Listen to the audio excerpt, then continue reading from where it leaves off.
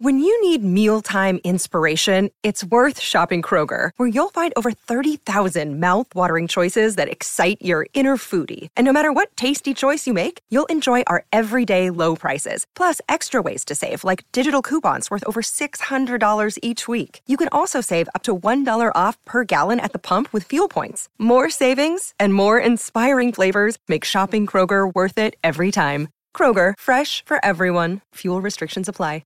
Injured at work in a motor vehicle accident or had a fall in a public space? Speak to Your Claim Lawyers, a no-win, no-fee personal injury claims law firm that specialises in maximising compensation claims for injured people. Call 1-800-YOUR-CLAIM or yourclaimlawyers.com.au.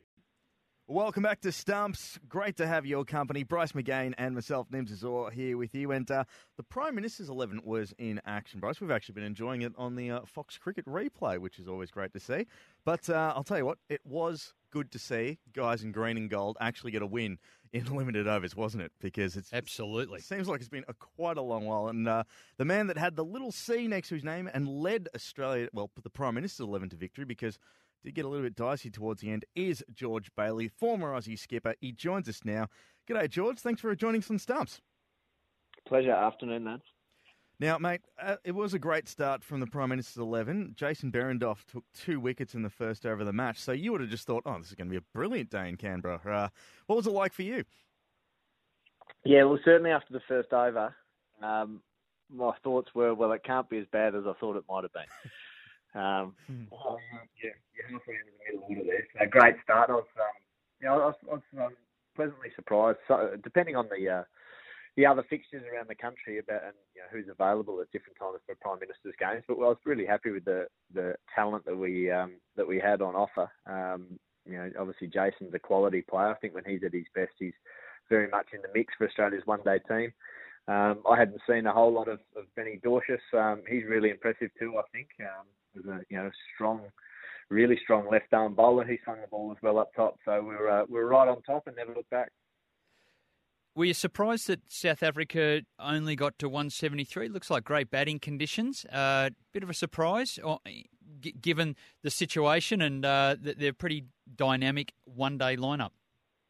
Yeah, absolutely. I mean, I think given some of the names in that list, you would have been expecting a few more, but they're first to that. On Australian soil, probably like most teams. I mean, I think there's three or probably a couple that they rely pretty heavily on, probably more so than others. But I mean, I think that's probably the same with most teams in some respects. So but there is some real quality in there. There's no doubt about that. And George, you had a good look at their bowling. You got 51 not out, as we mentioned before, and steered the ship through some troubled waters there for a bit. You had a good look at the attack. Is Dale Steyn back to his best? He's bowling nicely. He swung the ball, bowled at nice pace. He looked to me like he was just within himself a touch. I think he's got another gear that he could probably go to, but I think he would have certainly been happy with his movement of the ball. It was really interesting when he came back. Kookaburra have changed the ball this year. It's a better ball. Stays newer for longer, stays harder for longer. And we found throughout the JLT Cup that if the conditions were right, you could swing the ball almost through the entire innings. And Dale came back, I think, towards the end of the game, and was still able to swing the ball. He's got a ball that he holds cross seam that he still manages to swing. So that's so he was he He is a class bowler. If he's bowling cross seam and still swinging them, we're all in trouble, I think, for the summer that's coming right. up. Now there's no doubt their stocks there in terms of him and Rabada taking the new ball. That's you're gonna have to be on your game to start the innings well. Yeah, and I think you played Imran Tahir quite well yourself, but he's a dangerous type of bowler in the shorter form, isn't he? Yeah, he's world class, and no doubt his record would be phenomenal.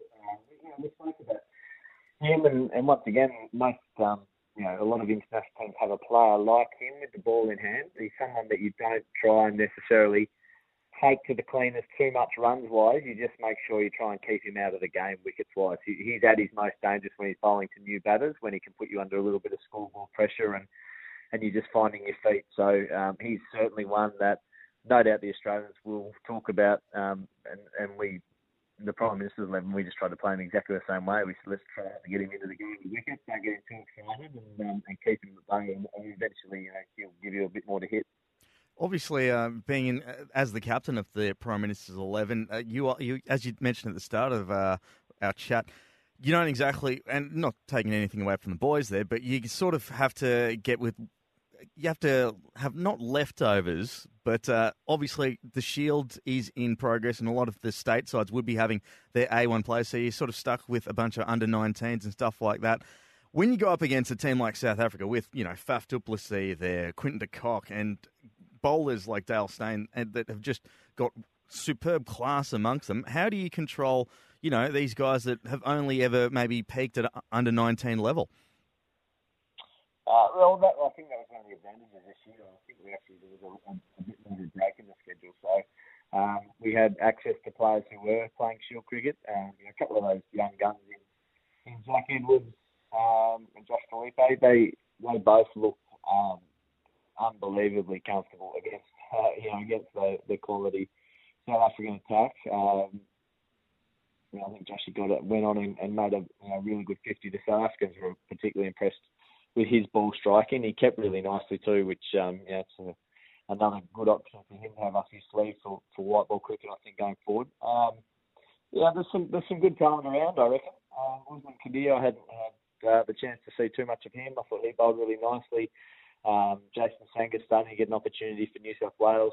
I thought he was really impressive with the ball. I hadn't laid my eyes on Blake Edwards. Typical Queensland strong fast for young fast bowler. And he was pretty impressive too, with 2 wickets in 2 balls at one stage there in the middle. So there's some good talent. I actually think there is always good talent around in Australia. It's just a matter of how it's harnessed and how you get the best out of it. It's interesting you say that, George. You said some comments around this game that we're talking about the JLT Cup, and you thought there might be a good opportunity not to have it just in one block, but maybe play a couple of blocks throughout the summer so that it gives some of the domestic players more opportunity and more exposure to the one-day game. Would you care to just explain that a little bit?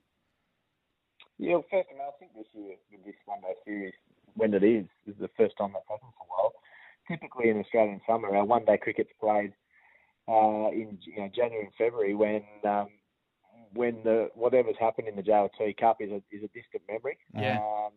And whether selectors admit that or not, but certainly in the last couple of years, I think there's been some players who have been picked for one-day cricket on the back of Big Bash. Not to say that's not a platform where you can't push your name forward, but it's important to recognise that the games are certainly those 2 formats are still very different, and that I think there is a place for specialist one-day players. Also at the moment that block, I like the idea of playing part of the JLT Cup in a block. It's early. I mean, I can remember we used to start, I think, generally the day after the footy grand finals. Mm-hmm. We were about halfway through the tournament this year, so it's still early in the season. Pitches that you are playing on, one, how many first class grounds are available, 2, what condition they're in, versus what they will be like once you have international games. So I think it makes sense to me to have that first block, get the season underway, get some one-day games under players' belts. But I think there's a great opportunity to either play some leading into or coming out of the Big Bash. That Big Bash seems to be getting bigger and bigger and longer, but there might have to be some rejigging around that. But in terms of if Australia wants to maintain a pretty enviable record it has at major one-day tournaments, I think respecting that one-day format domestically is a pretty key. I think there's probably a lot of people would agree with you there, George, because I think all of us look back fondly at things like, the ING Cup and times like that where, you'd actually get massive crowds and it didn't seem like just an afterthought. But, that's just, I think it's an opinion that is shared greatly by the Australian cricketing public. Now, you mentioned... One of the other things that's changed out of that is and I'm not sure we'll ever get back to this, but the beauty of having it... one of the great advantages of having it the way it used to be, where at the back end or the start of a Shield game, was come February or March, you effectively had a season of having looked at younger players, mm-hmm. and through whether that be through form or injury or just wanting to give someone an opportunity. You actually had, so many of my generation of cricketer were blooded on back end of the season, getting 2 or 3 or 4 one-day games under your Yep. belt and actually discovering, right, this is the part of my game that needs work. Actually, I'm actually going okay. I'm on the right track. So many players earned their start that way and found the belief to become the best cricketers they can. It's really hard to pick a young player out of nowhere come September. You're right. It creates an opportunity. Yeah, 100%. Absolutely. On the topic of opportunities, now you mentioned just before the leg spinner, Usman Khadir, son of Abdul Khadir, so obviously he's got quite a bit of a pedigree attached to him. But it's what I found interesting that he's quite keen to play for Australia, much in the same vein that Fawad Ahmed did back in 2013. Now he's playing his straight at the moment quite well for the Warriors, and obviously he did quite a bit of damage against the South Africans under your guidance there. Do you think that he's a realistic chance of actually putting on the green and gold at some point in time? Yeah, so there's something there that I really like. He's seemed like a lovely fella. Loved his enthusiasm. He's confident with the ball in hand, spins the ball.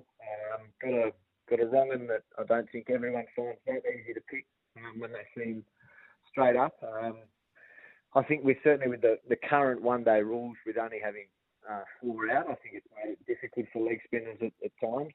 Or certainly made it's certainly challenged them at times. But he's a bowler. I think the more batsmen have to attack at him and try and score off him, the more he comes into his own. So he just looked really dangerous from the moment the ball was in his hand the other day.